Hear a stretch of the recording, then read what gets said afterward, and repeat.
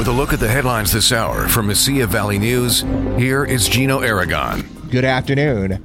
Authorities in Doñana County are searching for the suspect in a fatal shooting on Saturday.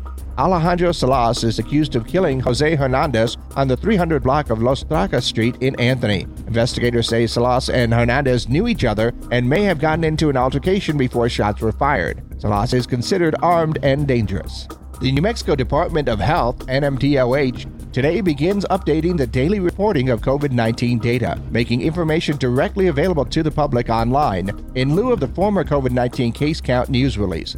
NMDOH will now post data directly to the state COVID-19 website using a Tableau data dashboard. Passengers and customers of Roadrunner Transit and Dial-A-Ride services are reminded that a federal requirement to wear a mask while riding public transportation services in Las Cruces remains in effect until at least April 18th. The mask requirement also applies at the Mesilla Valley Intermodal Transit Terminal, 300 West Loman Avenue, and inside the Las Cruces International Airport at 8990 Zia Boulevard. The Transportation Security Administration has extended the security directive requiring masks on public transportation conveyances and in public transportation hubs through April 18, 2022.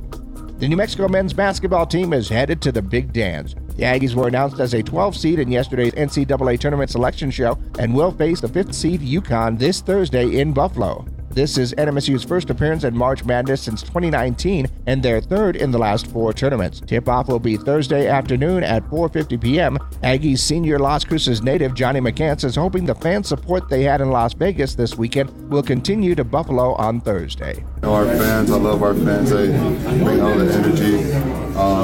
They're always by our side. I really do hope they can go out there in Buffalo. For Mesilla Valley News, I'm Gino Aragon.